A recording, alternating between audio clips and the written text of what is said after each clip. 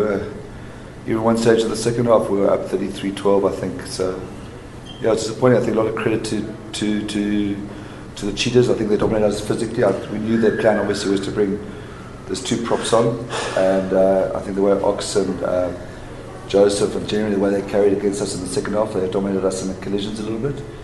And they deserved the win. They deserved to come back. We couldn't get our hands on the ball. So it was a little disappointing when you're 19 points clear or 21 points clear to lose a game that's that vital. Today, certainly our exits.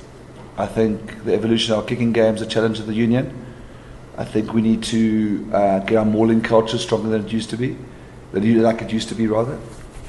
And I'm not sure. It's a bit of today equaled our biggest margin of defeat.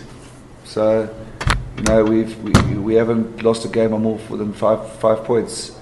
And every game pretty much has gone down to the wire. The biggest defeat was Griquas when we only had the last kick-off to go and attack, and we lost by 4 points. So I don't think we must throw everything out.